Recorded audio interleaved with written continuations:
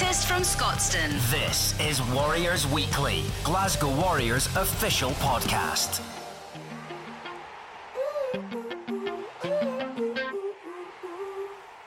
Hello and welcome back to Warriors Weekly. On Tuesday, we announced that on June 1st, Dave Rennie's tenure as head coach would be coming to an end, and Danny Wilson would be taking up the role a month earlier than initially planned. With that announcement, we thought it was time we caught up with Dave and looked back on his time as head coach with the club. To help Dave and to tell a few stories along the way, we enlisted the help of two people who worked closely with Dave throughout his time at the club. Former Glasgow Warriors media manager Jack Greed and former team manager John Manson, or Pump as he's more affectionately known, joined Dave and sat down for a chat. Warriors Weekly, Glasgow Warriors official podcast. Hello and welcome to a very special episode of Warriors Weekly. Long-time listeners of the show may recognise my voice. My name is Jack. I started this podcast in 2018 while working as the club's media manager, and I'm very touched to have been invited back to host a one-off basis an interview with the club's outgoing head coach, Dave Rennie. Dave and I had a close relationship during our time together at club, which is why I've been kindly invited back for this look back at the Gaffer's 3 years in charge at Scotstoun. And another man at the core of Glasgow Warriors in recent seasons was former team manager John Manson. John, who is affectionately known as Pump to all that know him, is now out in Washington with Old Glory DC, and he has also joined today to assist in reminding Dave and I of some of the performances and personalities of the last 3 seasons. Duncan and Craig will return next week and normal service will be resumed then. However, in the meantime, welcome Dave and Pump to Warriors Weekly. How are you both? How's lockdown treating you?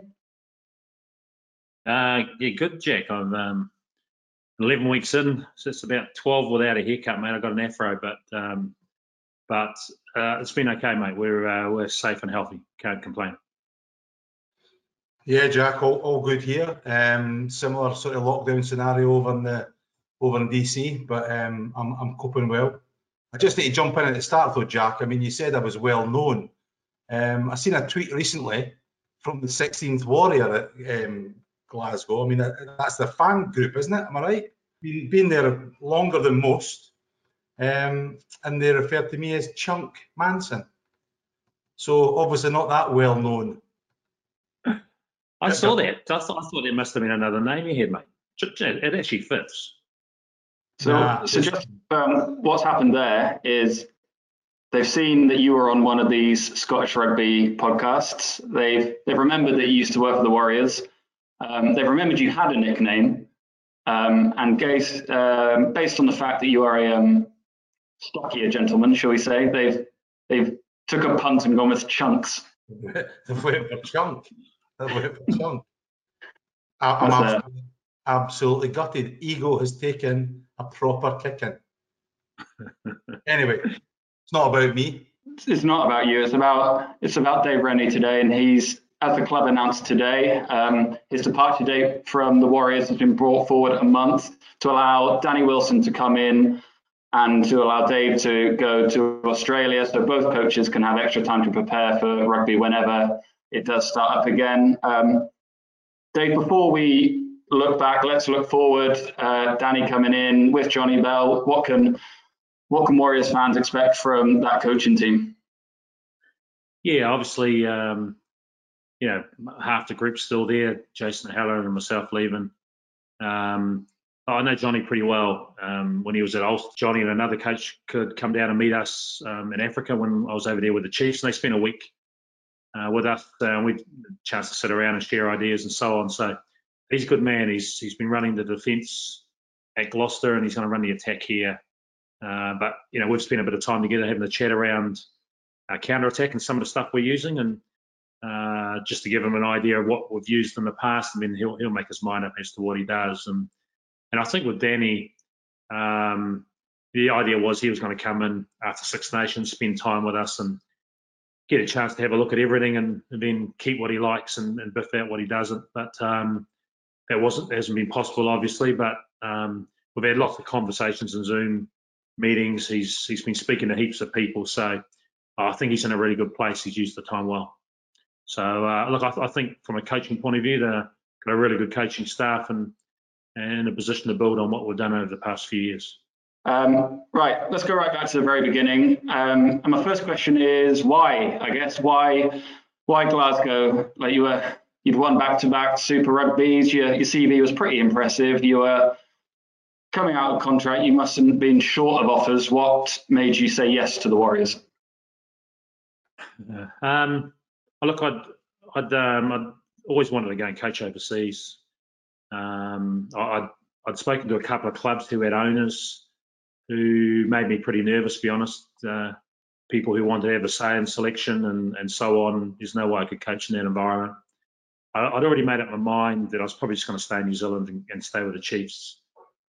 And then I got a phone call from Scotland about the option that Glasgow was Gregor potentially moving to the Scottish team and so on. So I knew Gregor. He'd spent a bit of time in our environment a couple of years earlier, and I'd followed Glasgow because of that. And I came up here and I met a few people and I did a lot of homework and found out good people, which was important, good culture. And so in the end, we decided to take a punt. Obviously, I've got a bit of Scottish heritage and that's been cool. Had a chance to tiki tour around Stranraer and when my grandfather was born and so on. So look, in the end, it was an easy decision and we did it. It's been a great 3 years actually. So I mean, you must have had second thoughts, Dave. Can I take you right back to our very first Pro 14 game? So you've done Super Rugby, you've travelled business class, you've stayed in some nice hotels. So I pick you up, I take you to Edinburgh Airport, we jump on a Flybe flight to Knock, West Ireland. We sit for 2.5 hours on a bus in the middle of nowhere. We then arrive at the sports ground. It is the wettest day I've ever experienced as a manager. We stood on the track that day and got absolutely soaked. And you spent the day up in the coaching box, as we like to call it, which is basically a wooden shack in the middle of the Connacht supporters. So what were you thinking at that point? Yeah, I can't use the language I would have used at the time about what I got myself into here. Horizontal rain. Peter Horn had a shot at goal from about 18 metres out, right in front of the sticks, and went back over his head. So it tells you how windy it was. Literally the worst coach's box I've ever seen. I think it's the Greyhound dog commentary box. You got to fight your way through drunken Connacht supporters, all with pints of beer in their hand and so on. And so, look, fortunately, we did enough. We won that day, and so the supporters didn't give us too much of a hard time. But it's certainly a memorable first day. But we made up for it with a win, a couple of quiet beers, and a bit of a sing-song that night. Right, let's move on to another game that sticks in my memory from that opening season, which is Munster at home, kind of 4 games into the season. And the reason for me that it's so memorable is that we'd lost against Munster 4 times the previous season. Do you guys have any particular memories of that day? It was 37-10 in the end. We beat them. Yeah. Yep. Yeah. I mean, I've the things that stick out for me. A couple of things, as David had brought from the Chiefs, what is now Wally the Warrior, and Dave can maybe explain what that is. But it was a warrior that the players put together and it had a few words and meanings on it. And that was the first day that David brought the actual drawing of the picture of Wally into the changing room. So it was quite a big day and had quite a big impact on the team. And secondly, for me, was Callum Gibbons' performance that day. And there's still a great picture up in the club where he's handing off a Munster player, but his fist is handing off somebody with a punch in the throat. And it looks worse than it is, but it's just a great image of that day, and the aggression and the look on Cully's face just summed up the performance perfectly. And as you say, Jack, it was on the back of the previous season where Munster had whitewashed us, so it was a great day for us. Oh, look, there's a lot of personal meaning in that game, wasn't there? Like you say, Munster had won 4 times the previous year, so a lot of players have talked to me about that. Obviously, you were the Warrior. It's obvious for those who don't know, it's life-size, Scottish Warrior. Lots of key things around personal meaning, different things that are on there. But it had a shadowing across his face and down his shoulder, which we call the dark side. And we talked about that before the game. We've got a lot of really good men, good character, care about each other and their family and so on. But when we cross the chalk, we need guys who become a different creature, can reach into their dark side and bit of mongrel and so on. And we saw it in spades that night. It was a really brutal performance. And when you play teams like Munster who are so good, you got to take the games to them. And we dominated the collisions and scored a lot of points off the back of that. So yeah, look, it was we'd won the previous 3 games, but we'd played okay. It was a real statement that night. I said at the top that we talk about performances and personalities. Wouldn't be right to talk about your first few months at the club without speaking about the guy that you made captain, and Ryan Wilson. Why did you do that? What did you see in him in pre-season and those early games that made you think, this is my guy, this is who I'm going to choose to lead this team? Yeah, it's funny because obviously when I announced he was going to be captain, there was a lot of panic in Scottish rugby. Obviously some historical issues there, but I wasn't aware of that. I made the decision based on what I'd seen. I had a couple of visits to Scotstoun during the year when I had a chance. I was in the LRG group.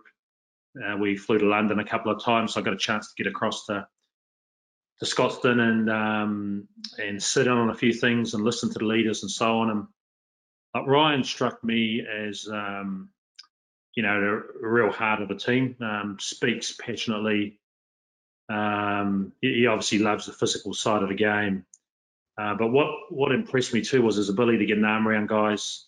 He really cared about his teammates and the players. And so, he for me, he had that ability to become a different creature when he crossed the chalk. Really good, caring man off the field. Can be a nasty bugger on it. And, so I really liked what I saw in him, and thought he did a great job.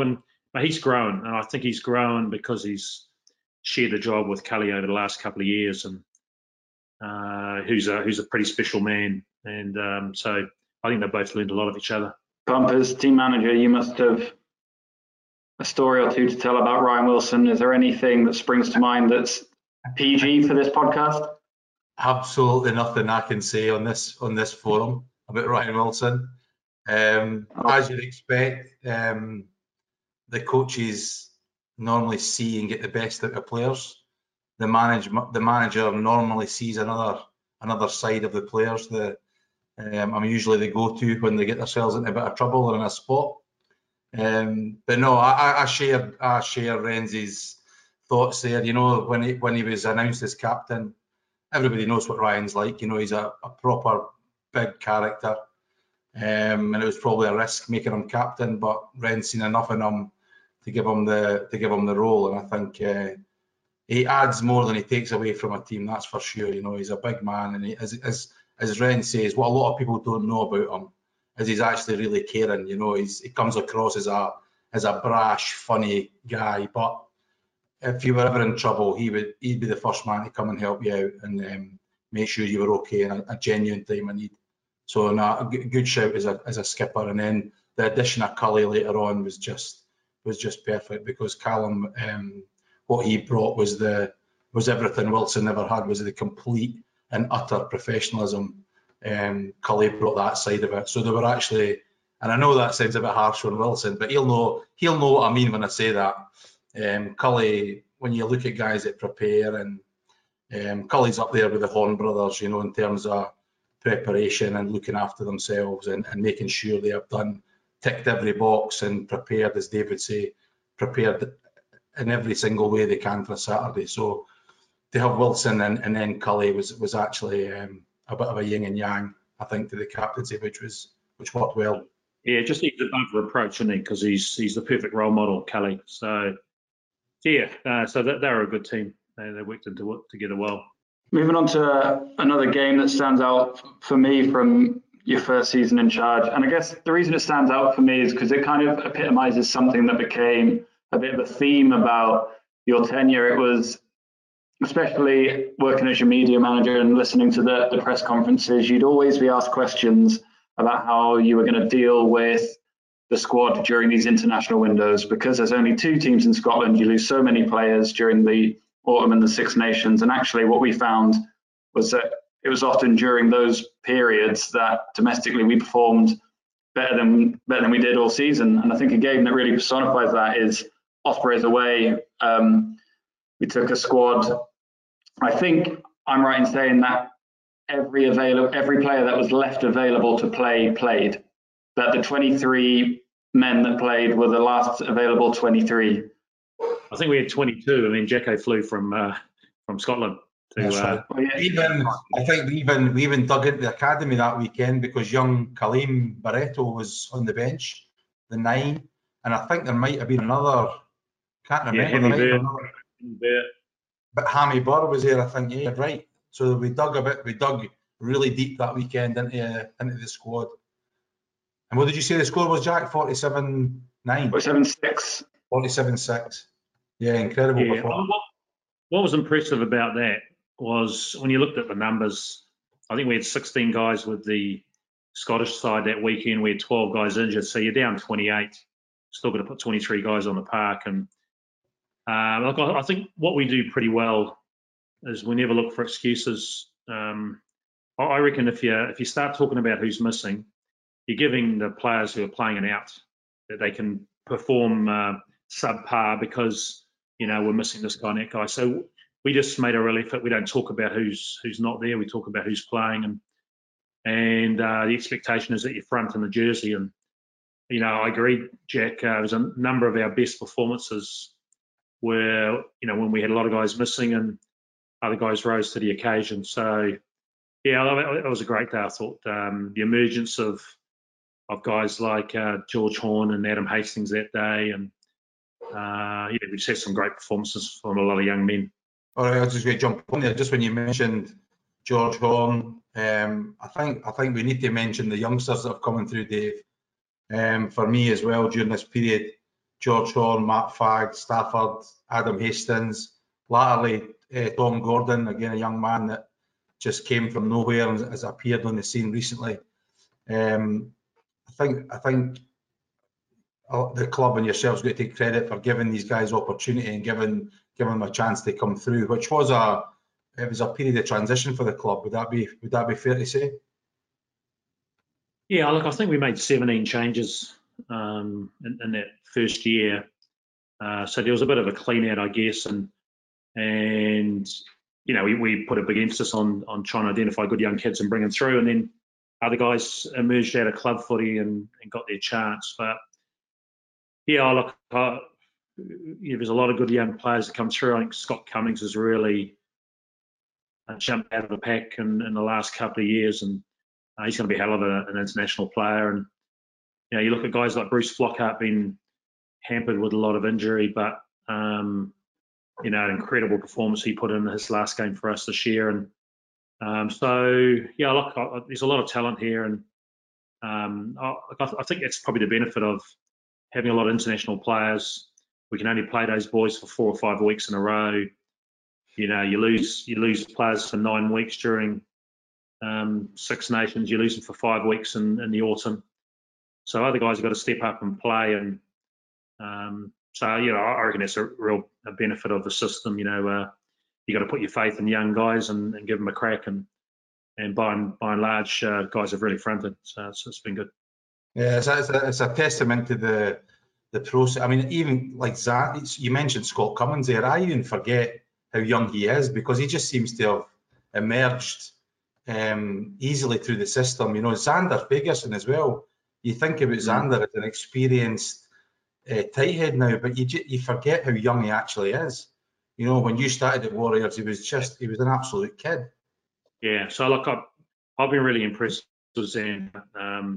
I think he's got potential to be the best tight head in the world. He's an incredible athlete, got a big engine. Runs a 440 odd in a Bronco, which is just incredible for a front rower. And then his brutality around clean, around tackle, around counter ruck. He's really come on as a scrummager. So He's a hell of a player, and I'll watch his progress with interest. One of the things you brought with you was this reputation for expansive rugby, and Greg had already instilled that to an extent with the Warriors, and that this was a team that wanted to play. But in New Zealand, I guess there's this cliche that you grow up with a rugby ball in your hand, and that's why the All Blacks are so good, is because the first thing you do is pass a rugby ball. And did you find a challenge coming to Scotland where maybe that's not the case, and you had to maybe coach some of those skills that you were so used to coming naturally to the players you were working with, in terms of that game plan that you were trying to play? Like you said, obviously Gregor was here and they had a positive mindset. I guess we probably changed how they played a little bit. It was a lot about go forward, so we put a lot of emphasis around lightning quick ball, which is the quality of your carry and clean. So that means you've got to be pretty brutal to generate quick ball. But we asked our big men, and that's probably the biggest difference. I reckon the type 5 in New Zealand are generally highly skilled players, really good athletes, compared to maybe some of the type 5 guys over here. Plenty good Lucy's in this part of the world, plenty good backs. But yeah, so some of it was around mindset and being prepared to have a crack from 90 metres when that was the obvious thing to do. But although we just tried to build up on what was already here, and especially put a lot of structure in around our counter and our turnover policy. And we scored a hell of a lot of long range tries through that, which was pretty exciting. So, players really bought into it. It's certainly been a strong part of our game over the last 3 years. A game where we saw that in abundance was Exeter at home in Europe in your first season. Not sure if you remember, but we were scraping snow off the pitch with 2 minutes to go. It was a race to get the game on, but when it did, Paddy the groundsman, worked his socks off that day. He had the little tractor with the brush, and we literally got the last line. It was like hailstones. It was like iced snow. It was like on the pitch, and he literally got the last line of the snow off the side, and then the referee basically blew, and the game kicked off. It was incredible. And you see when the guys score their tries, the ice that bounces up out the pitch when they're sliding in. Yeah, and I know it was a hell of a performance because Exeter is such a good side. They'd beaten us down in Sandy Park, and if they'd beaten us that day, they'd qualify for Europe. So there was a lot on it for them. But we had a golden sort of 10-minute spell where we scored 3 long-range tries, and that did enough to hold them off in the end. But I certainly vividly remember a couple of those tries from the kickoffs. It's really good team tries and really, really positive mindset around how we're playing. So, and vivid, the big piles of snow on the sideline. Yeah, some of my best memories over the time at Warriors with you, Dave, was definitely those European games. We had some really great performances. A couple that stick in mind is the Leon at home, Leon home and away. So Leon at home was the one where it was iced rain, and I remember Cully he got yellow carded and almost died on the sideline. He was so cold during his 10 minutes in the bin. And then the Leon result away when we went over there. Beautiful stadium, beautiful day, great weather, and we absolutely tore them apart. It was a great performance. Not the biggest thing about that day. Biggest thing for me that day was John Humphreys announced he was leaving to join Wales, and it was the biggest cheer in the changing room. I remember everybody was crying with laughter. Remember that, Jack? There's a couple of people said it was the best day of their lives. I remember. Yeah, a couple of boys went on. It was unbelievable. He got pretty emotional at the front of the bus when he was telling everyone, and I don't think his microphone was working. He was kind of tough. It was kind of thing like guys weren't responding. So yeah, just the performance that day, Dave, was incredible. The boys were absolutely on fire. It was a great day.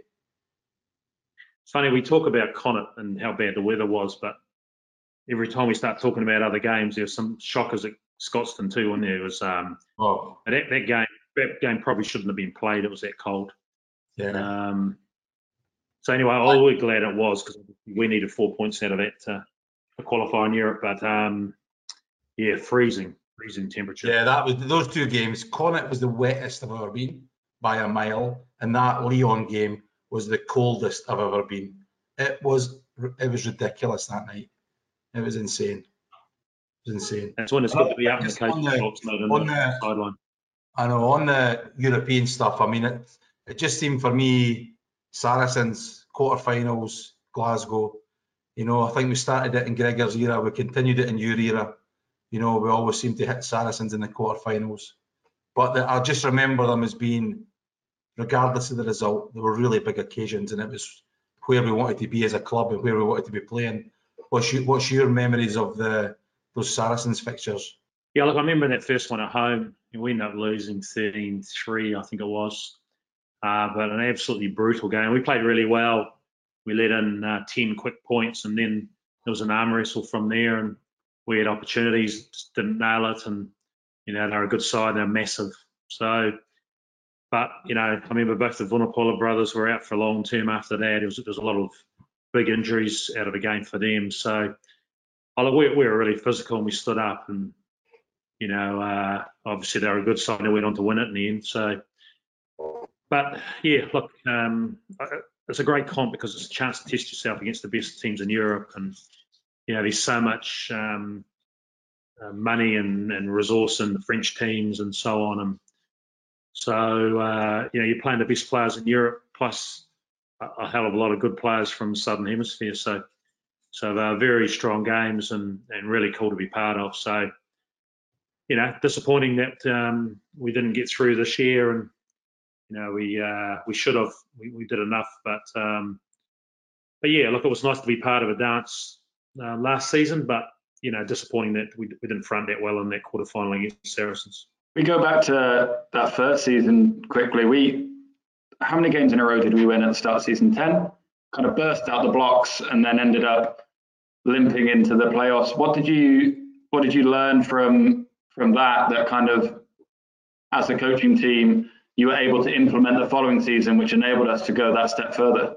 Yeah, I don't know. We put it down to a bit of attitude. You know, we had a look at everything we did too, because that's the key in the end. If you're not playing well at the business end of the season, what have we got wrong?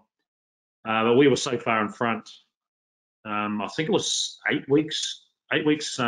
rounds left, and we'd already qualified.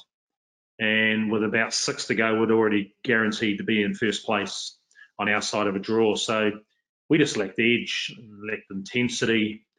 And, you know, so we lost, I don't know, maybe 4 out of 6 games heading into the playoffs, and played poorly against Scarlets and missed out, you know. So it was a pretty limp finish to the season. And so, you know, we talked a lot about that, and it was a motivating factor heading into the following year. And maybe one advantage was we didn't get way ahead. We were a couple of points ahead of Munster and had to win our last 7 or 8 games in a row to hold them off. And we saw Finn Russell leave the club at the end of the year. It's obviously been in the press at the start of this year with some controversy. I don't want to go into that too much, but I'd be keen to know what you saw in him as a player and what kind of player he was to coach from your perspective. I reckon Finn, he'd be one of the most talented players I've coached. As a 10, his distribution game's phenomenal. He's a fantastic defensive player.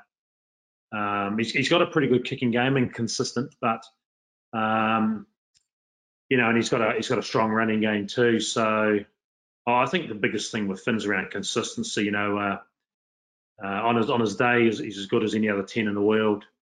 The best 10s in the world, Dave, 4 times out of 5, they're the best player on the field, and the 5th time they're pretty handy, and we'll probably see a little bit up and down with Finn. So, he's a good man. Hopefully he hasn't lost his way, and hopefully he can get another crack at international footy, because you know, he's been a special player, and may need to make I guess some life choices around to give himself the best opportunity to play international rugby again. If we go on to your second season in charge, we've touched on some of the big European games, but there was one game when you actually weren't there. You were back in New Zealand for your son's wedding, and this was another great game. This was because they moved the season, remember? So you'd actually booked to go back to New Zealand in the break for the international season to your son's wedding. Yeah, my son was getting married. Yeah, and then they changed the league dates. So you were actually back home for our Ospreys game at home. So you gave the reins to Kenny Murray for the night. So a couple of things stand out for me that night. One of them was Nick Frisby's try, save and tackle. Now, if he'd done anything for the club, it was that night. He chased a boy back from halfway and stopped him inches short of the line.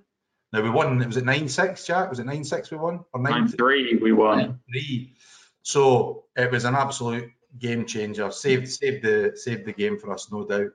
And the other thing from that game was receiving a text from you, Dave. I think Nico wasn't having his best night. Now, the weather was shocking, to be fair to Neeks. So he doesn't like the cold. So he was having a bad night, and I think he dabbled at a ruck and got yellow carded.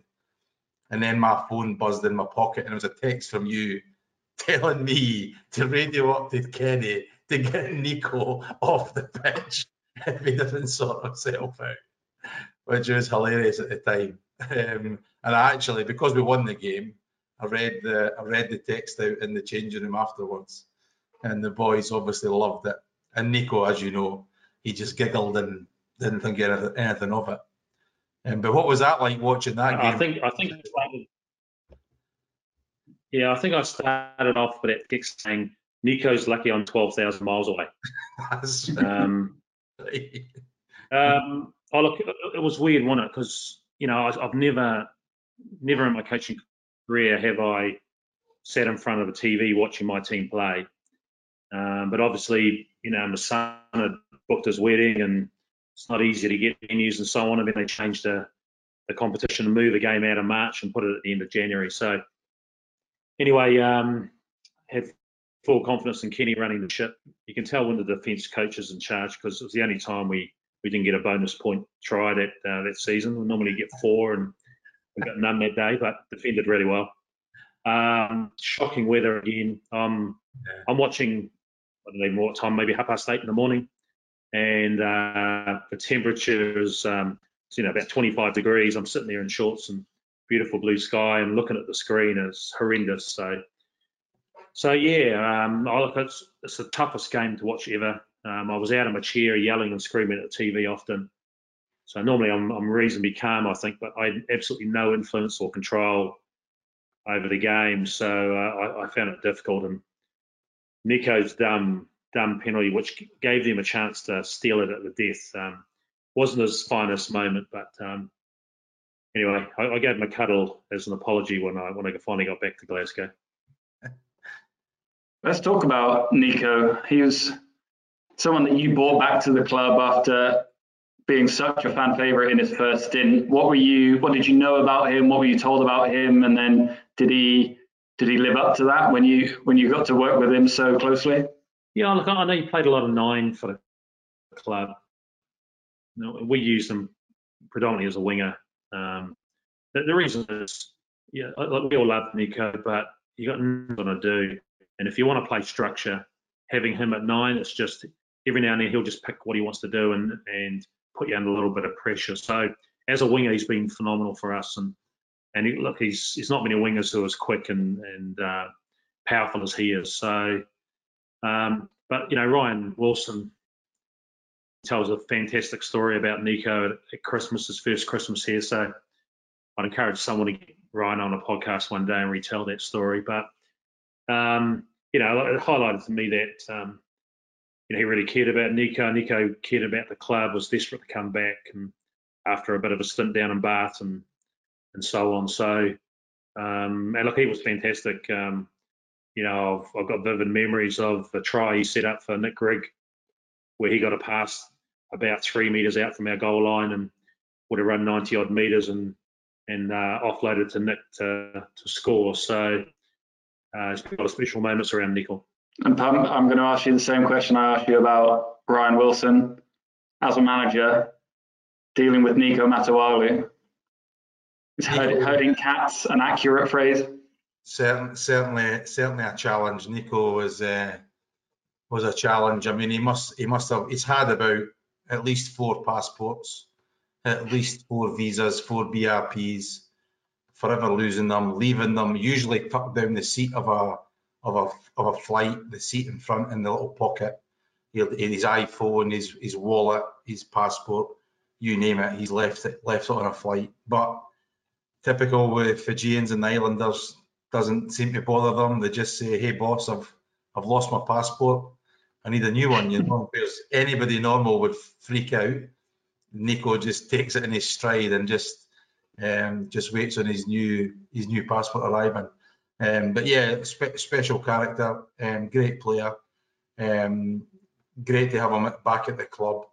And as Dave says, some of the performances he's put in at his second stint has been unbelievable. So really justified him coming back and being part of the club again. It's not only the players who lose or forget their passports there. No, that's a good point. It's a good point. I think it was, what game was that, Dave? Was it the Zebra away? Was it Leon? Might have been Leon. That was Montpellier. Montpellier. The manager told me all I needed was my BRP card. That's what I thought. I thought I could ticky tour around Europe without a passport. We get to the airport, Jack. We're at the airport. No passport. Oh, I remember. No, I found out. I was at the office when I worked it out. So I went home from the office. You guys went to the airport. So I made it in plenty of time, mate. It was never an issue. How long after you stepped on the plane did it take off? Oh, about 12 seconds. Also, you can't just say I went home to get it. You live in Stirling. It's not like you popped around the corner to pick it up. He done a 90-mile round trip. That's what he done. To be fair, yeah, he got his toes on the flight, so he made it. That would have been a great start. Yeah, I was composed all the way, mate. You should have seen me in the car. If you look at your second season in charge, Dave, the run-in was much smoother than the year before, and we kind of made the final by 3 of the best performances I can remember. My time at the club, there was that win away at the RDS, there was that win at home against Edinburgh, and then Ulster in the semi-final when we put 50 on them. Would you agree that John, you too, would you agree that in your time at the club, that's kind of 3 of the best back-to-back performances? And it started at Leinster when Johnny Gray broke the world record for the number of tackles made in a game.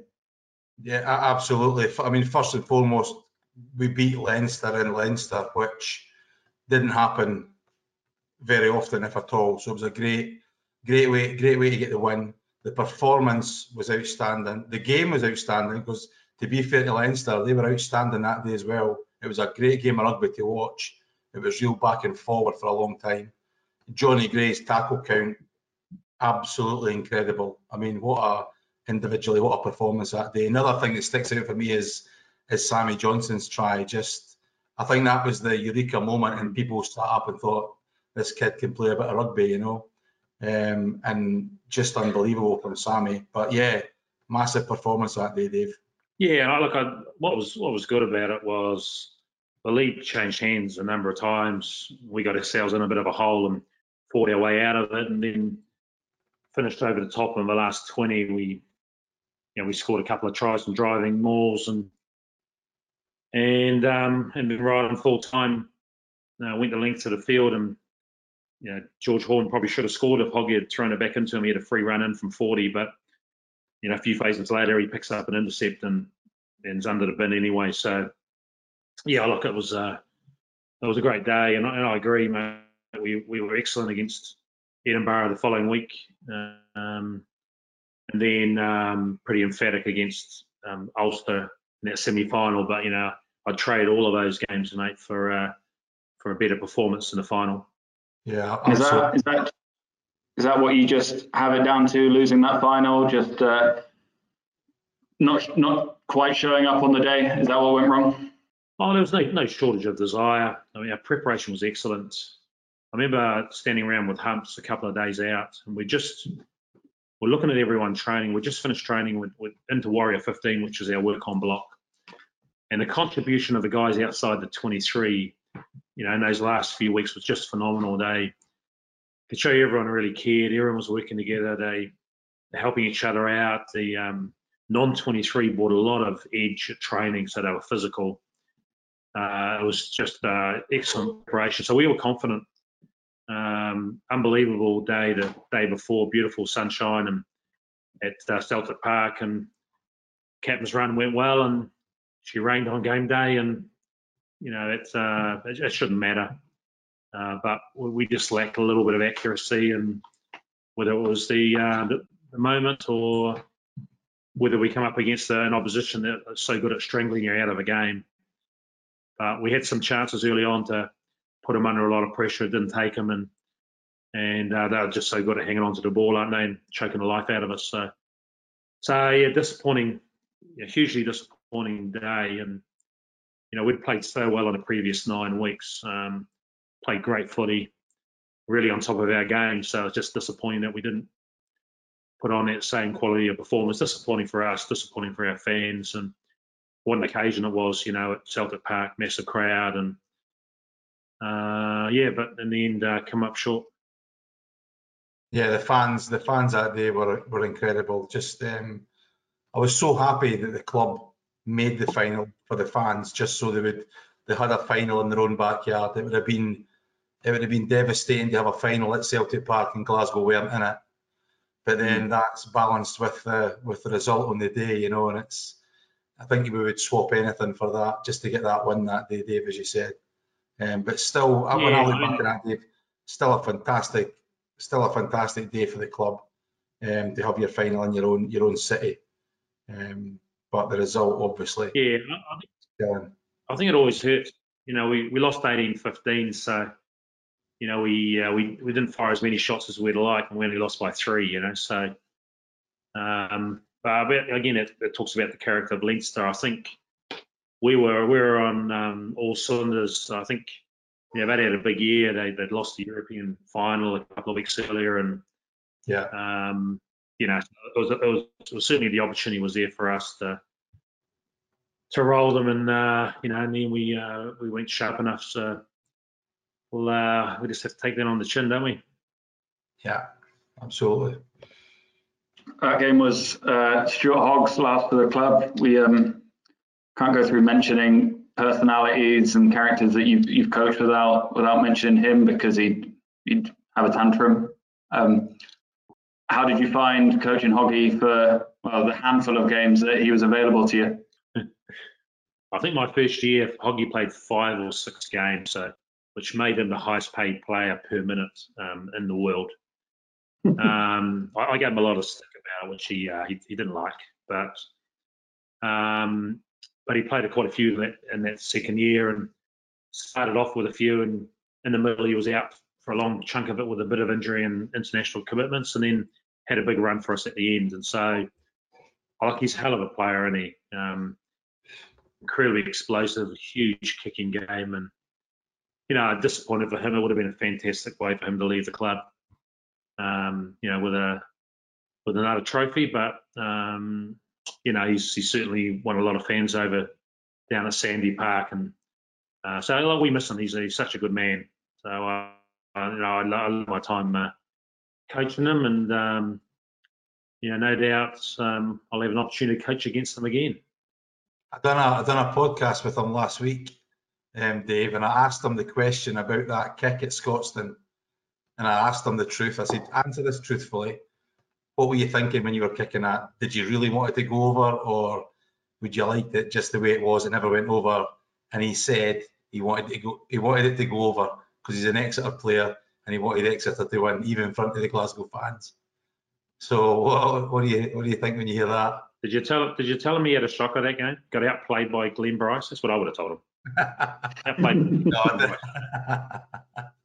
I didn't mention that. He said that he moved the ball off the line and he moved it back a yard, and that's why he missed. But that's arrogance. I think we've missed over somebody there. Just talking about Hoggy in that first season was Jacko coming in to replace Hoggy that first season. Again, that's something that sticks in my mind, is Jacko coming back to the club, coming out of nowhere, and I think he was voted Players' Player that year, wasn't he, Jack? Was he voted Players' Player? Yeah, he was. Yeah, I agree. I thought Jacko, obviously predominantly a 10. We asked him to play 15, and his experience, his confidence back there, did a fantastic job, didn't he? So he's unlucky not to play in the big games at the end of the year and likewise in year 2, because he played a lot of good footy for us. But obviously, when Hoggy was available, I'd leave that man out. If we look more at this season, Dave, it's obviously been a bizarre season for so many reasons. It's the World Cup at the start made it difficult to get any momentum going, and then this pandemic at the end means that we're only going to see 3/4 of it, with you in charge at least. Are there any particular highlights? We mentioned some of the big European games. La Rochelle away was one that you must have been pretty pleased with that performance out there. Yeah, look, I thought we played pretty well in Europe. We played pretty well against Exeter, but the third quarter, lost the kicking battle and made a couple of errors, and they hurt us. So, but we'd beaten Sale at home. La Rochelle win away from home was excellent, and just so disappointing that we played poorly in shocking weather again the following week. So I was disappointed to lose to La Rochelle at home after playing so well the week before, and so ultimately that hurt us. We should have got 5 points against Exeter and played really well, scored 4 tries. Should have got 8 that day, I reckon. And I left a couple of points there. Got 3 from that and picked up 5 points at Sale the week after. So, and then we fell 1 point short, and we're good enough to be in that top 8. So hugely disappointing that. And, you're right, Jack. We got off to a poor start. And it doesn't matter how many players we had at the World Cup. We had 16 missing, but we played a lot of rugby without our international boys, and we just didn't play well enough. We, made too many errors and got punished for it. So we lost 3 of the first 4 games, but we fought our way back into Pro 14 and got into the top 3 on our side of a draw, and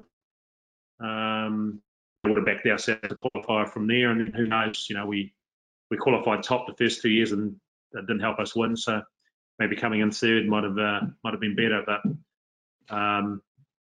it was a mixed start, but we played some pretty good footy after that. If you were to look back over your tenure as a whole, what are you most proud of? Is it one of those games we've spoken about? Is it, as John mentioned, is it the development of the young Scottish talent? Is it something you've seen from an individual? Is there something that stands out where, when you look back at this period of your career, that you'll be most fond of or most proud of?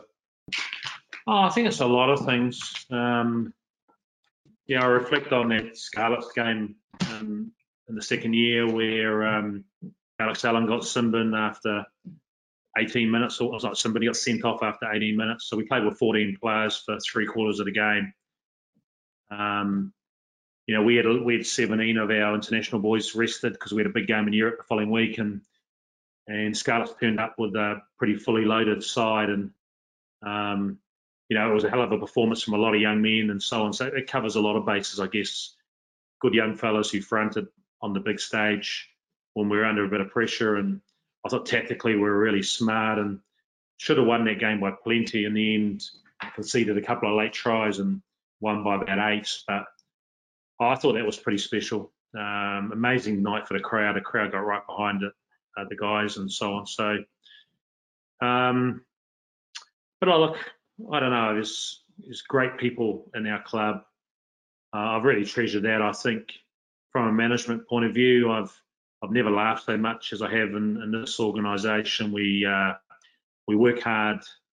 We do big hours, but we have a lot of fun, and so I think that's been brilliant. Something I'll really treasure. And the players, fantastic men, real high quality, real community focused, great work ethic, and so I've been lucky enough to coach some awesome men while I've been here and work with some great people. So I think it's as much off the field that I'll treasure as stuff that's on it.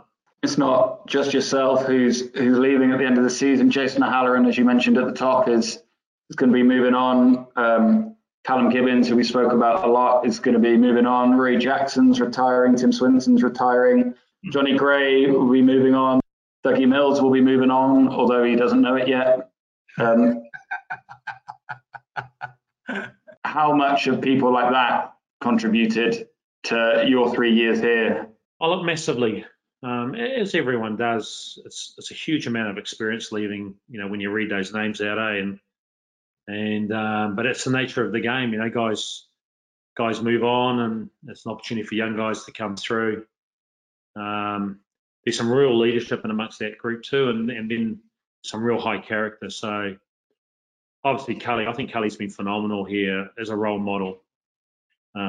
He's just been brilliant, and so fantastic player, and hard to replace those sort of guys, I reckon, for what they bring on and off the field. So you look at Johnny and the work rate you look at Swino, the most annoying man to an opposition. And always manages to snivel his way through and end up on the other side of a maul. He's brilliant to coach, but he'd be an absolute pain in the backside if you're coaching against him. So, and I look at, we've talked about Jacko's contribution and so on. It's, look, he's good men leaving, but it's just the nature of the beast nowadays.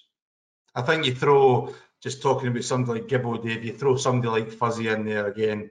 And the reason I mentioned Fuzzy is because he's a homegrown lad, he's been at Warriors his whole career.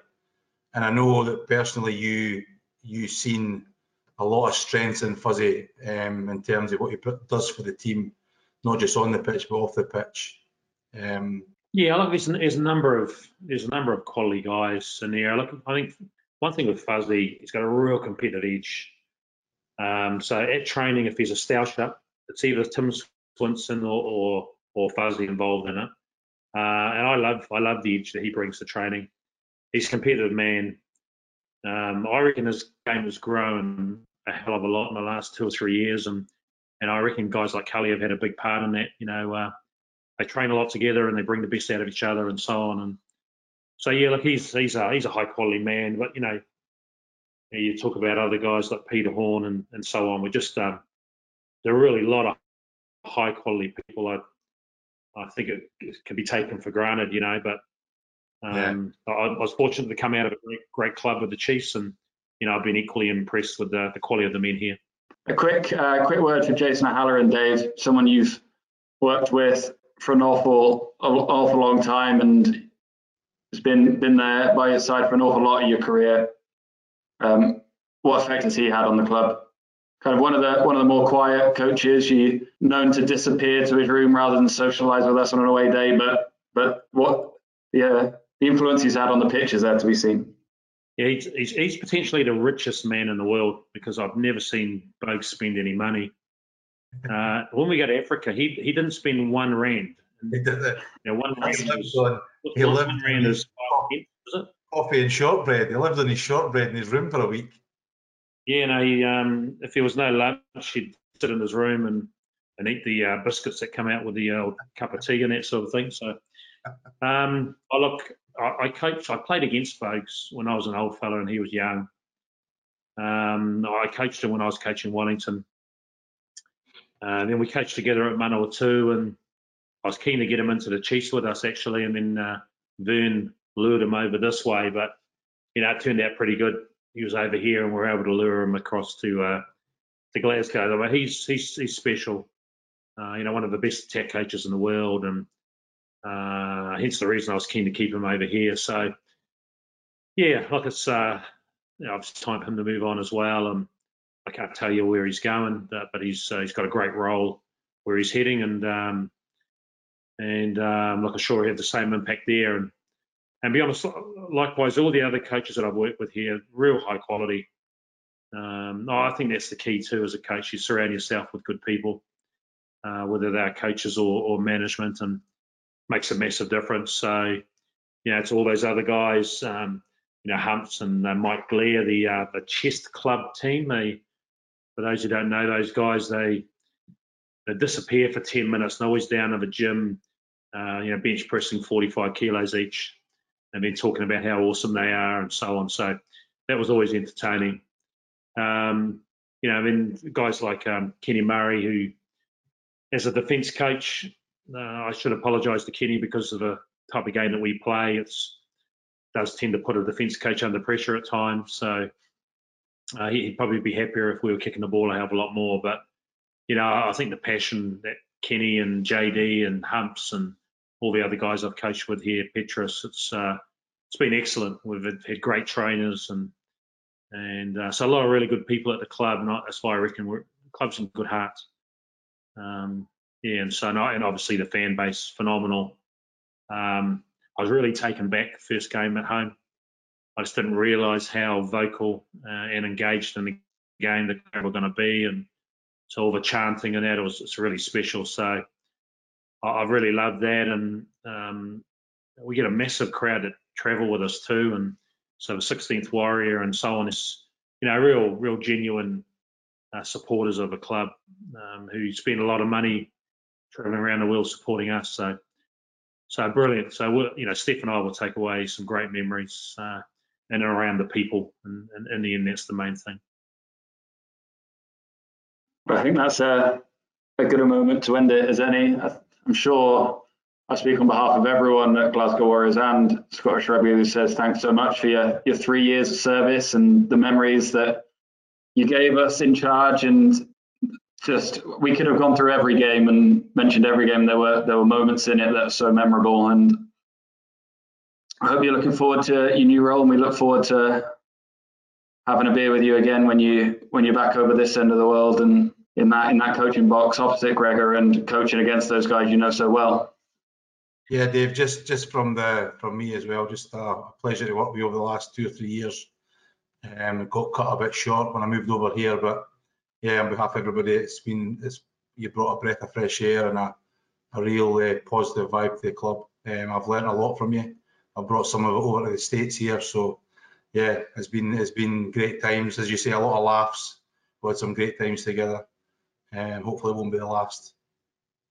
Yeah, no, like I say, boys, you guys were a big part of that, the fun that we've had in amongst all that hard graft. So yeah, we've loved it. So thanks to everyone who's been a part of that.